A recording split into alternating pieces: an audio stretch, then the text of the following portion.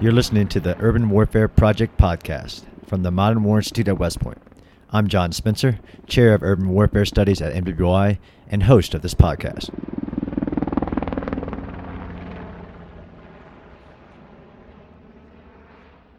Today's guest on the podcast is Nicholas Marchuk. Nick is the Special Operations Forces Training and Testing Development Lead at the Atterbury Muscatatuck Center for Complex Operation, located in central Indiana. Nick, welcome to the show. Super happy to have you. Hey, John, thanks so much for having me. And on behalf of our Adjutant General, Brigadier Lyles, he wanted me to thank you for this opportunity. And thank you again for hosting us at MWI a few years ago. That was a real great trip that we still look back on. It was great to work with you guys during that time. So I think this is a nice compliment to two episodes we've already done, the National Training Center and the Joint Readiness Training Center, which have the two, well, the NTC has the biggest by pure size, I guess, urban training centers. But I'm pretty excited to have this episode highlight what I say is probably the most under-recognized but legit around the world best urban training site I've ever visited. So let's get right into it, Nick. So for our listeners, could you give a quick introduction to what is the Atterbury Muscatatuck Center for Complex Operation and what is your role there? So Atterbury Muscatatuck is the Indiana National Guard's premier training sites. Camp Atterbury was started and the land was purchased in 1941, and then in 1942 started training soldiers to go overseas. From there, Atterbury continued to grow, and then 2003 we started mobilizing soldiers again up until about 2013. So we're still able to mob soldiers, but we're not doing that actively right now. We're in a warm status, so if we had to, we could. So to give you a little bit of a explanation on what Muscatatuck is, and everyone's going to have a hard time with the pronunciation. I always say, you kind of say like, my cat is stuck, and it gets you pretty close. Muscatatuck is a Native American term. I think it means like slow-moving river or slow water, which would be named after the Muscatatuck River right by it. But in about 1919, 1920, Indiana didn't know how exactly to take care of the mentally ill or mentally deficit. So the idea was, if you had somebody in your family who was mentally ill or deficit, the state could take much better care of them. So they literally bought a bunch of land in the middle of nowhere. They thought like the country scene would be more calming. So you would drop your family member off at this place in the middle of nowhere. And it was called at that time, and it's going to be a little insensitive, but it was opened as the Indiana Farm Colony for Feeble-Minded. And so they were chartered, and they started taking on not just adults, but young males. But as for most of the buildings on Muscatatuck right now were built probably around the 1930s. And the idea was that you would drop your family member off there, and it was a warehouse. They stayed there until death. Eventually, as the site continued to grow and get more and more patients, it started to expand drastically. During that expansion, you would have people, they started taking female patients too. They had a nursery, they built a 5-story hospital, they had laundry facilities, warehouses, farm animals, everything you'd imagine like in a small town, basically what it grew into. As time progressed, the model on treating people with mental illness changed. So the idea of just warehousing them in the middle of nowhere lost favor. So they started pushing people into group homes. Pharmacology got a lot better, so drugs made a big difference. And then the site went down to only a couple hundred patients, but you had this enormous facility that just was no longer economically feasible. The plan was to just completely bulldoze everything and give it to, I think, Purdue Agricultural Research Center. But this was right when Iraq was really kicking off and there was a need to do urban training. At that time, our Assistant Adjutant General and the Adjutant General, General Tooley and General Umbarger, they went down to Muscatatuck and saw the value and were able to make a value proposition that this would be an amazing place for urban training. So the National Guard took it over in July of 2005 and have been running it since. So the property is owned by the Army, but licensed to the Indiana National Guard to operate. And since we took it over, we started adding a lot more density and a lot of different unique capabilities to the site. And so if I can frame this, I know it's been long-winded, but the Atterbury-Muscatatuck relationship is very close to like what Yakima Training Center is to JBLM, or like Camp McCall and Fort Bragg. Muscatatuck's about 45 minutes away from Atterbury, but it's considered a range of Atterbury. No, I get that. And Atterbury seems to me, classic, more military base, armory kind of, we got some ranges on it, things like that. And what we're talking about is the Muscatatuck Urban Training Center, which literally is an old, like you said, mental home area. To me, it's like a small urban. It's bigger than a village. It's not quite a city by my definitions, but it's you drive to it and you almost get amazed. You drive through the woods, you drive through some agricultural land, and then bam, you hit a fence and you're almost like entering a city. And then that's what we're going to talk about, I think, for the rest of the podcast is the Muscatatuck Urban Training Center. What I think is one of the best kept, unfortunately, secrets of urban training in most militaries. It's interesting to talk about being a secret because we've had, Special Forces ODAs are the prime example. We'll have one ODA come out and they'll love it. And then a year later, you'll find another ODA from that same company and come out here and say, man, I'm surprised nobody from our group's ever been here. It's like, no, you guys got an ODA that comes out here all the time. Everyone tries to keep it a secret so they can get in easier, I think. I'm pretty convinced of that. I mean, we're going to get into that. Like, I'm an urban warfare guy and I profess it. But let's get into because most people don't understand, like you were talking about, it was a real place.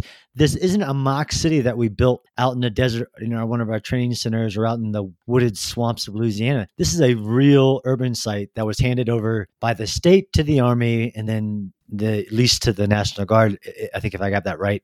Leased to the Army and then licensed to the National Guard to operate. Yes. There you go. But it isn't, buildings that we built to train on. From my eye-opening experience of visiting now multiple times, it is a urban site made up of real urban buildings that not only were used, some of them still are used on a day-to-day basis. They're real construction, real glass windows, real office material. The 5-story hospital has real hospital stuff in it. And it's almost, I wouldn't say a ghost town, but it's like a city that people just walked away from. Yeah, and that's almost literally what they did. The last day, it was basically just take your personal belongings, leave everything else there. So if you were doing any type of, let's say, close quarters combat training inside, for instance, the hospital, you would hit a room with a door in the middle and you'd go in and you would see an x-ray table. You would see waiting chairs. You would see everything that you'd find in a real hospital. One of the problems I've found when you go to your home station, mount site, it's usually just a cinder block building, no windows, and like an odd chair randomly placed in the middle of the room. Where this is, if it comes down to doing a sensitive site exploitation, you're going to be there a while. It's realistic. Everything is still there as it was when it was an institution. All right, let's get into that. So let's talk about specifics. How big is it? How much acreage does it cover? How many buildings you got? How high are the buildings? What are the construction of the buildings? Let's get into the details of it. Yeah, so Muscatatuck sits on about 1,000 acres of land, and then adjoining it is a 180-acre reservoir. So we do have a slight maritime domain, not much of one. It's very small, like 180 acres, but it's there. So when we look at our buildings, the highest one is a 7-story, looks like a building that got bombed out, but it's built to look that way, so it's completely stable. We have 3 buildings that are over 5 stories, and 110 1-story buildings, 78 that are 2 to 3 story. We have a total of 953 buildings. A majority of that, though, are shanties and small huts or almost like guerrilla bases or cabins. So we're looking at about 953 total structures within that 1,000 acres. One of the things that, when I've talked with people, they say, 1,000 acres, that's probably just a battalion training site. People aren't accounting for the square footage going up and subterranean. So all these buildings range from just about everything you'd find in a small town: fire station, hospital, school. We have doctors' houses. So when it was an institution, they didn't have enough people in the local community to work as doctors there. So a lot of them would come and stay and live on the site. So we've got a lot of ranch-style houses and some fancier houses where the state director used to live or the head surgeon.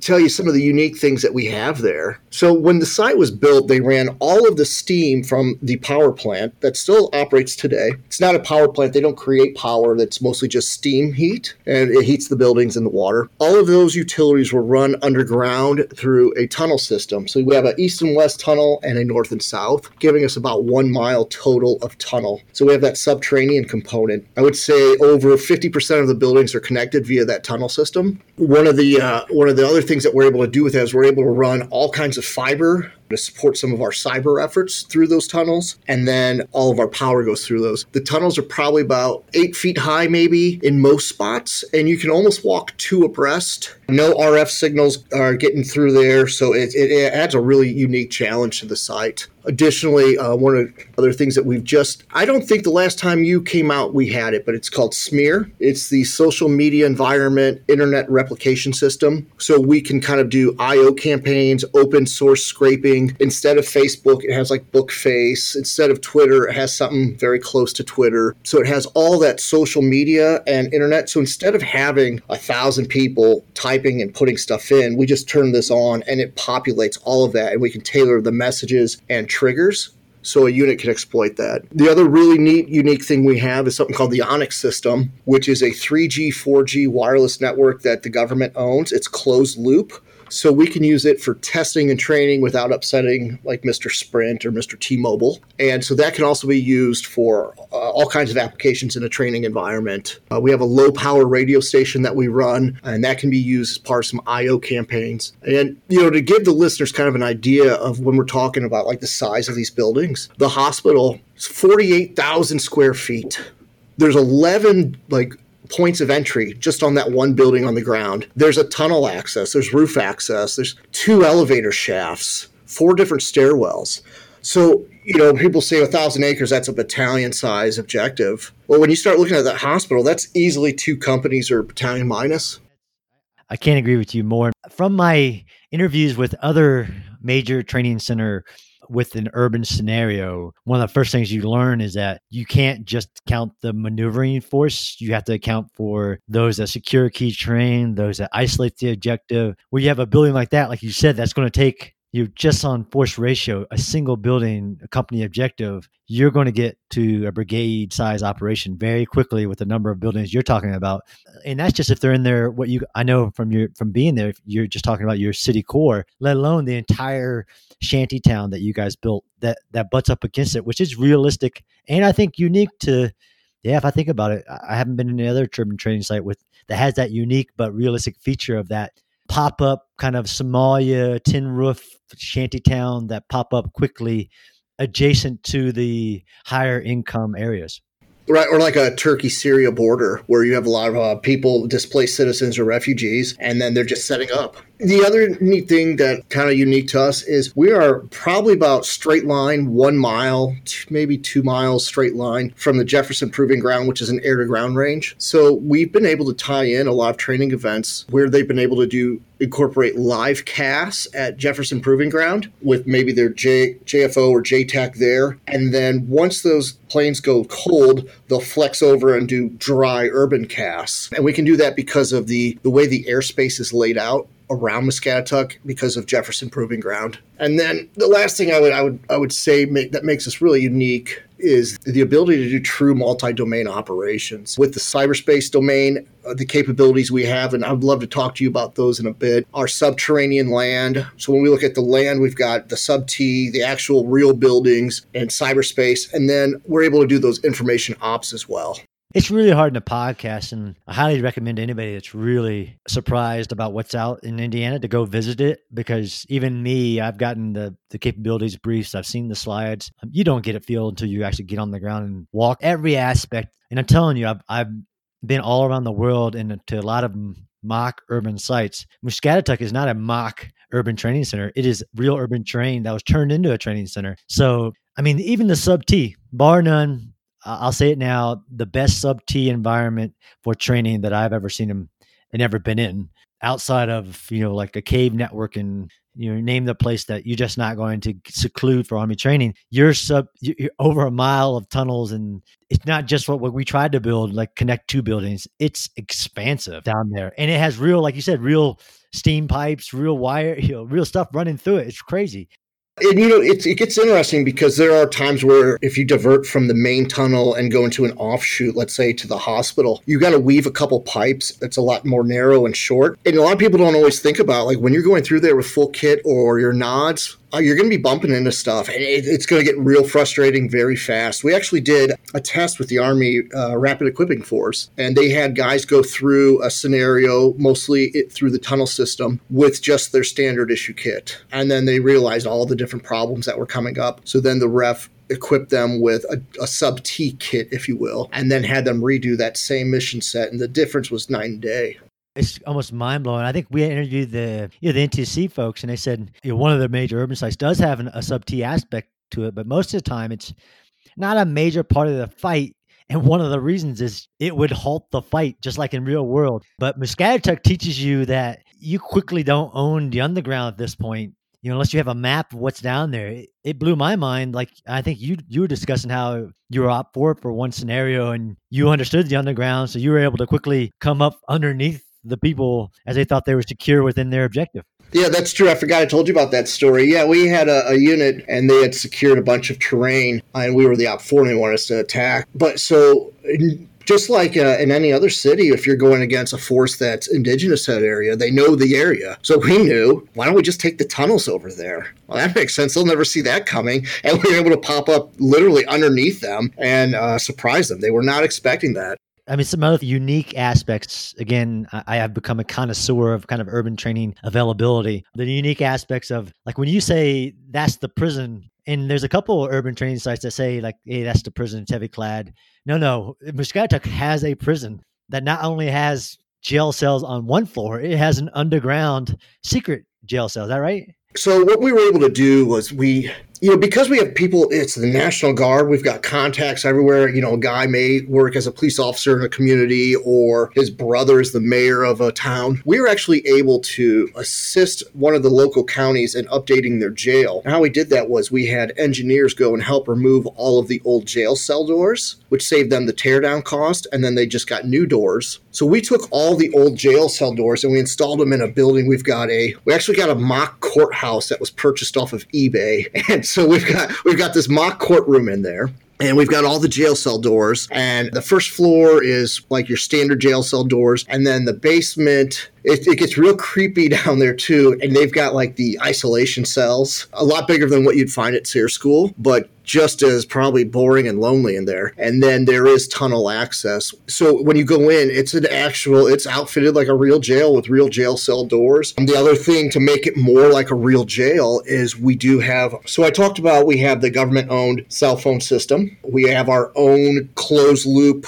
intranet. And so we have a lot of devices on that closed loop intranet to include commercial pan, tilt, zoom camera systems in the jail. We have ICS SCADA devices, so internet control devices. We have the lights are all hooked up to the internet system, microphones. There's magnetic door locks that's all controlled through that intranet. So that building is wired just like a real jail. And what we've been able to do is take some of either our cyber protection brigades that the states have and have them defend against a red cell trying to free the people in the jail for ransomware, or we've had units actually go through and bring their non-kinetic breachers, their cyber guys, and say, hey, can you breach the doors just using your computer? And we're starting to see that become a lot more popular and people having more and more success with that. Yeah, the comparison is almost night and day to any capability that, to be honest, and I'm not just blowing smoke, but real city CCTV cameras throughout the place. And like you said, complete multi-domain, every aspect. I mean, I love and I was actually surprised. I mean, if you look at urban triad of what defines urban, you have the physical structures, you have the infrastructure, and you have the population. You not only can replicate that, but you can replicate almost every pattern of life. I remember seeing, vehicles everywhere. You built the rubbleized aspects of it. Let's transition a little bit, Nick. Last time I was there, you showed me a training schedule. What type of training happens today at Muscatatuck? What kind of training is going on? So, John, we host training from every service branch, both active, Guard, or Reserve. I mean, they all come through Muscatatuck. And, we've actually been doing a lot of partner nation forces that have been coming there on a regular basis as well. We just talked about that real infrastructure of those buildings. And because of that, we do get a lot of government agencies. A lot of the different defense labs will come out there and test new technology because, you've got a building with actual electrical running through it, a real live electromagnetic environment. You've got, some of those buildings are kind of like the old Eastern European buildings. They've got chicken wire, and then it's all brick or mortared. And then you've got all the real items that you'd find in a building inside. So it provides a realistic environment to do a test that, maybe downtown Indianapolis would not appreciate you testing. So we're able to do that. So a lot of testing. We also do a lot of like non-federal entities like law enforcement groups. They come there quite a bit. What I would say, though, is we are actually really good at layering a lot of the different events going on. So, when I first started at Muscatatuck about 12 and a half years ago, there was an idea of, if I come there to train, I want the whole site, or I don't want anybody around me. And that's really changed. I think as the U.S. has been engaged in long-term combat, they've realized that, you are going to have adjacent forces. You are going to have other people around who may not be part of your event. So that's becoming really, it's kind of a selling point. At first, people didn't seem to care for it very much. But as units have come back and we've kind of perfected how we layer these different events, it provides a more realistic environment. You'll see if somebody's doing pattern of life, you don't really know who's part of your scenario or who's not. So I would say, though, to answer your question, most of the training I'm seeing now, of course, close quarters combat, and a lot more intel training, a lot more of the INTs, like the SIG-INTs and the HUMINT training. And the other thing that's very popular is units coming, especially from the Special Operations Command, to do a full mission profile, to do the complete find, fix, finish, exploit, analyze, and disseminate, and then repeat. So I don't know if I asked you before, but what the type of training you're talking about, to me, actually requires some real people. How do you guys replicate the population of this urban training center? So that's an interesting question. We've always kind of gone up and down with our living population on the ground. So first of all, the operations guys, a lot of times if there's a big event going on, will not wear their uniforms. They'll just wear civilian garb. Additionally, one of the things we've done is we've actually partnered with a local college, an Indiana-based college, and they started a cyber program at Muscatatuck. And what we were able to do is tap into those students. They get to live there. And a lot of them, we've kind of catered this cyber program for our Guard soldiers. That way, when they're done, they can come out with a degree in a lucrative field. But while they're there living on Muscatatuck, they're providing that human population. And again, by layering different events, the site, depending, can look very populated, and you don't know what's going on or who's part of what event. But we do a very good job of orchestrating that chaos so you have more of that human population. Would it be better if we had more people? Absolutely. The cyber program's, not huge, but it is adding a level of density that, doesn't require Department of Defense to pay full-time role players. Yeah, but that does happen, right? I've seen kind of emergency preparedness exercises, or I think some of your PSYOPs officers, where there have been role players from within the community that are kind of hired and brought on to replicate that population. Is that right? Absolutely, absolutely. So, we are kind of the platform. So Northcom does it's like as if a nuclear detonation went off and we would be the closest you could get without getting completely radiated. And they'll bring in hundreds of role players for that. A lot of the special operation units will hire a contract company to get professional role players or insurgent forces and to add to that. So yeah, we can do it. Northcom, that exercise, the Vibrant Response, Guardian Response, we're looking several thousand people just running around Muscatatuck. And, you should come out next time and see it, because all that rubble you see gets put in all the roadways. There's cars on fire, so they got to send in route clearing teams with engineers to clear everything. It's pretty impressive. I've been out and I love every time I get out there, and it is really music to my ears. I just wish it was done more. So let's get into your brain a little bit, though, about what you've observed. I always ask this question, especially with people that are significant players in the training or just have got to watch training over and over again in this dense urban, I wouldn't say replicated site. Now yours is a real site, but has there been anything that you've seen throughout your years of observing training at Muscatatuck that might be trends, or like, man, units always struggle with this?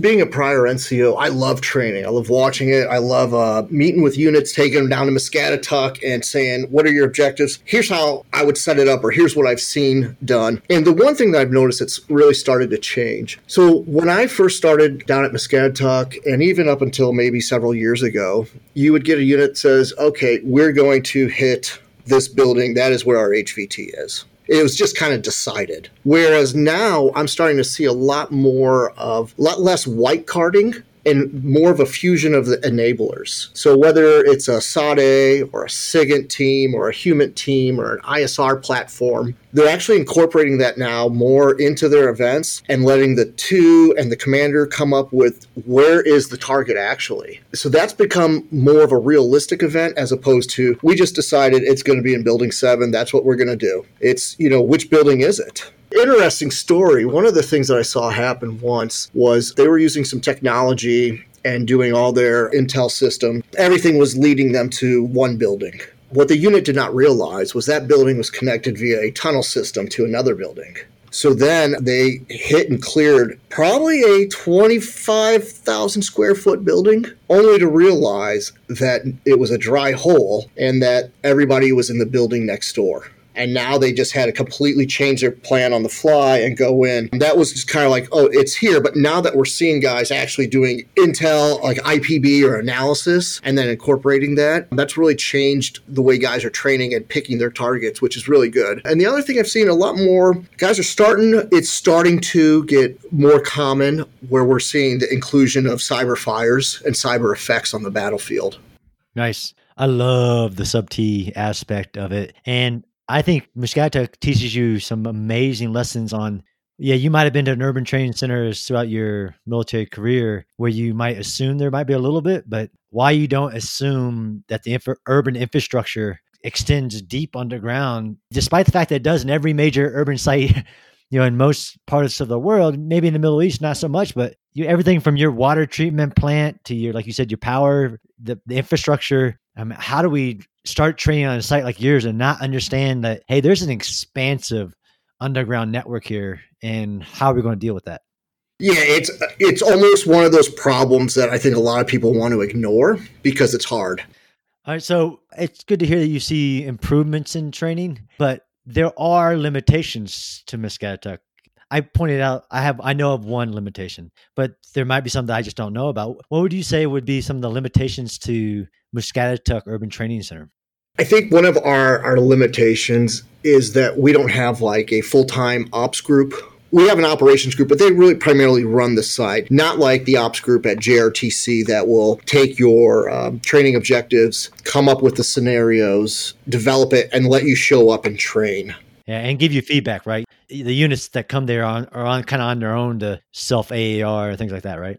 Correct. Yeah. We don't have a cadre. We don't have that ops group to plan. So when you look at it, I would say one of the limitations that kind of hurts us is for units with their training readiness level, glide paths that they have to meet, time's a commodity. And so you're taking a 3 and you're basically saying, I need you to plan the movement to Muscatatuck. I need to form a white cell, a red cell, and then also plan for actions on objective. It's a lot to throw in one guy's lap or, one shop's lap. So I think that is one of the limitations that kind of hurts us.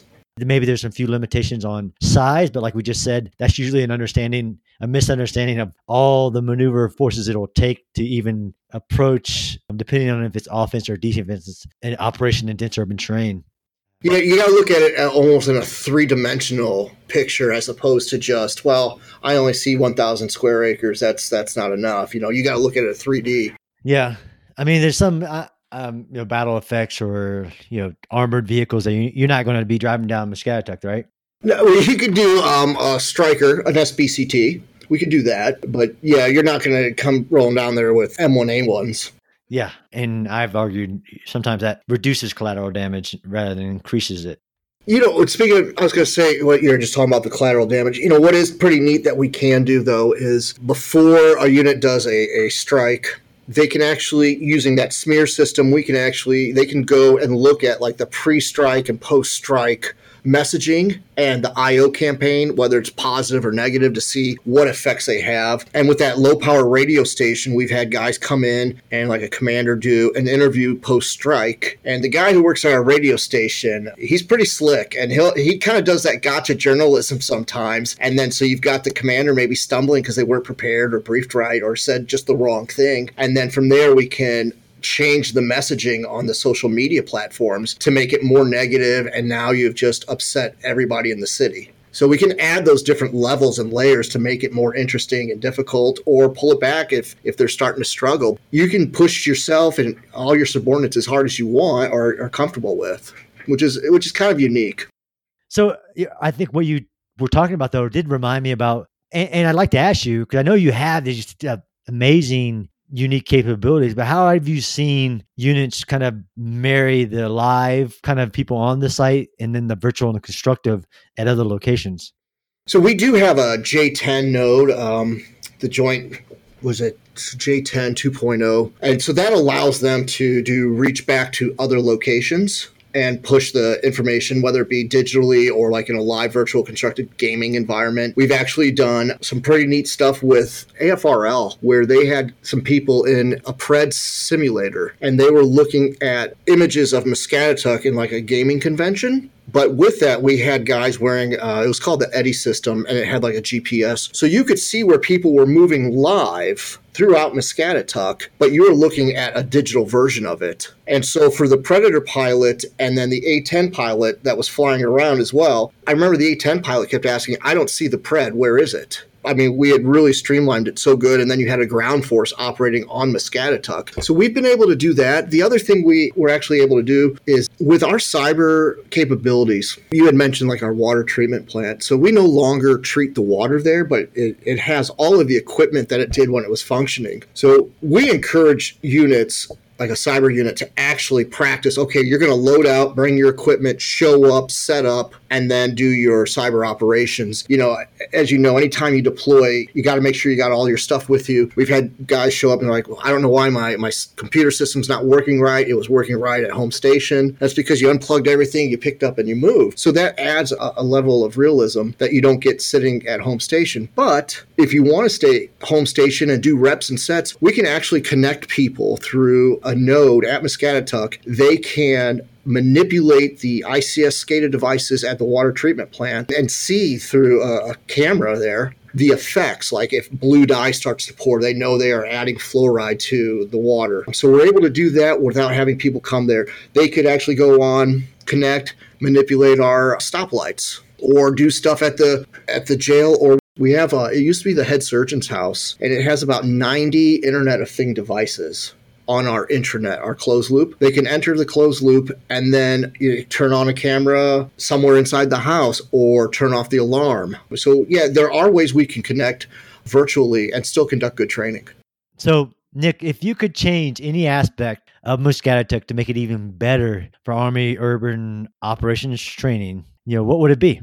I would really like to see the addition. So you've walked through our urban canyon. You know how dense that is and all the rubble. It's like a street in a failed city. I would like to see more of that added. Mid-rise buildings clustered together, really close, like you would in another city somewhere else in the world. One of the mistakes I've seen a lot of people do, so when they go into the urban canyon, they'll do a strike on one building. They don't push out and take over other, what I would say, like key terrain in an urban environment, other buildings nearby. They think, well, I've got this building. They're ignoring everything else around them, which I don't think that's going to be realistic. If we went into some mega city, that you're just going to be able to focus in on one building or one high-rise building and not worry about any of the other ones surrounding you. So I think if we were able to have that, and you had a smart Op4, U.S. soldiers would get more exposed to that and start thinking and tackling the problem. If I'm making contact from a building next door, do I keep clearing this one? Do I break contact? Do I call in another force to assist? I think that would really start to develop some of those TTPs and get people out of the mindset of just doing close quarters combat in one building only, and that's all I focus on.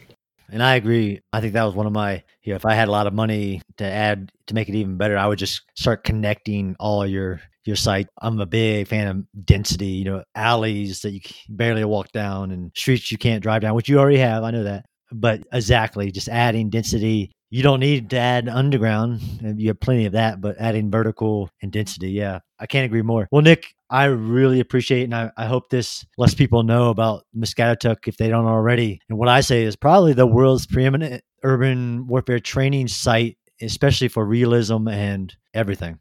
Thanks a lot, John. I really enjoyed talking with you as always. I hope some of your listeners hope to see them come out to the site one day and get some really good training out of it. All right. Thanks, Nick.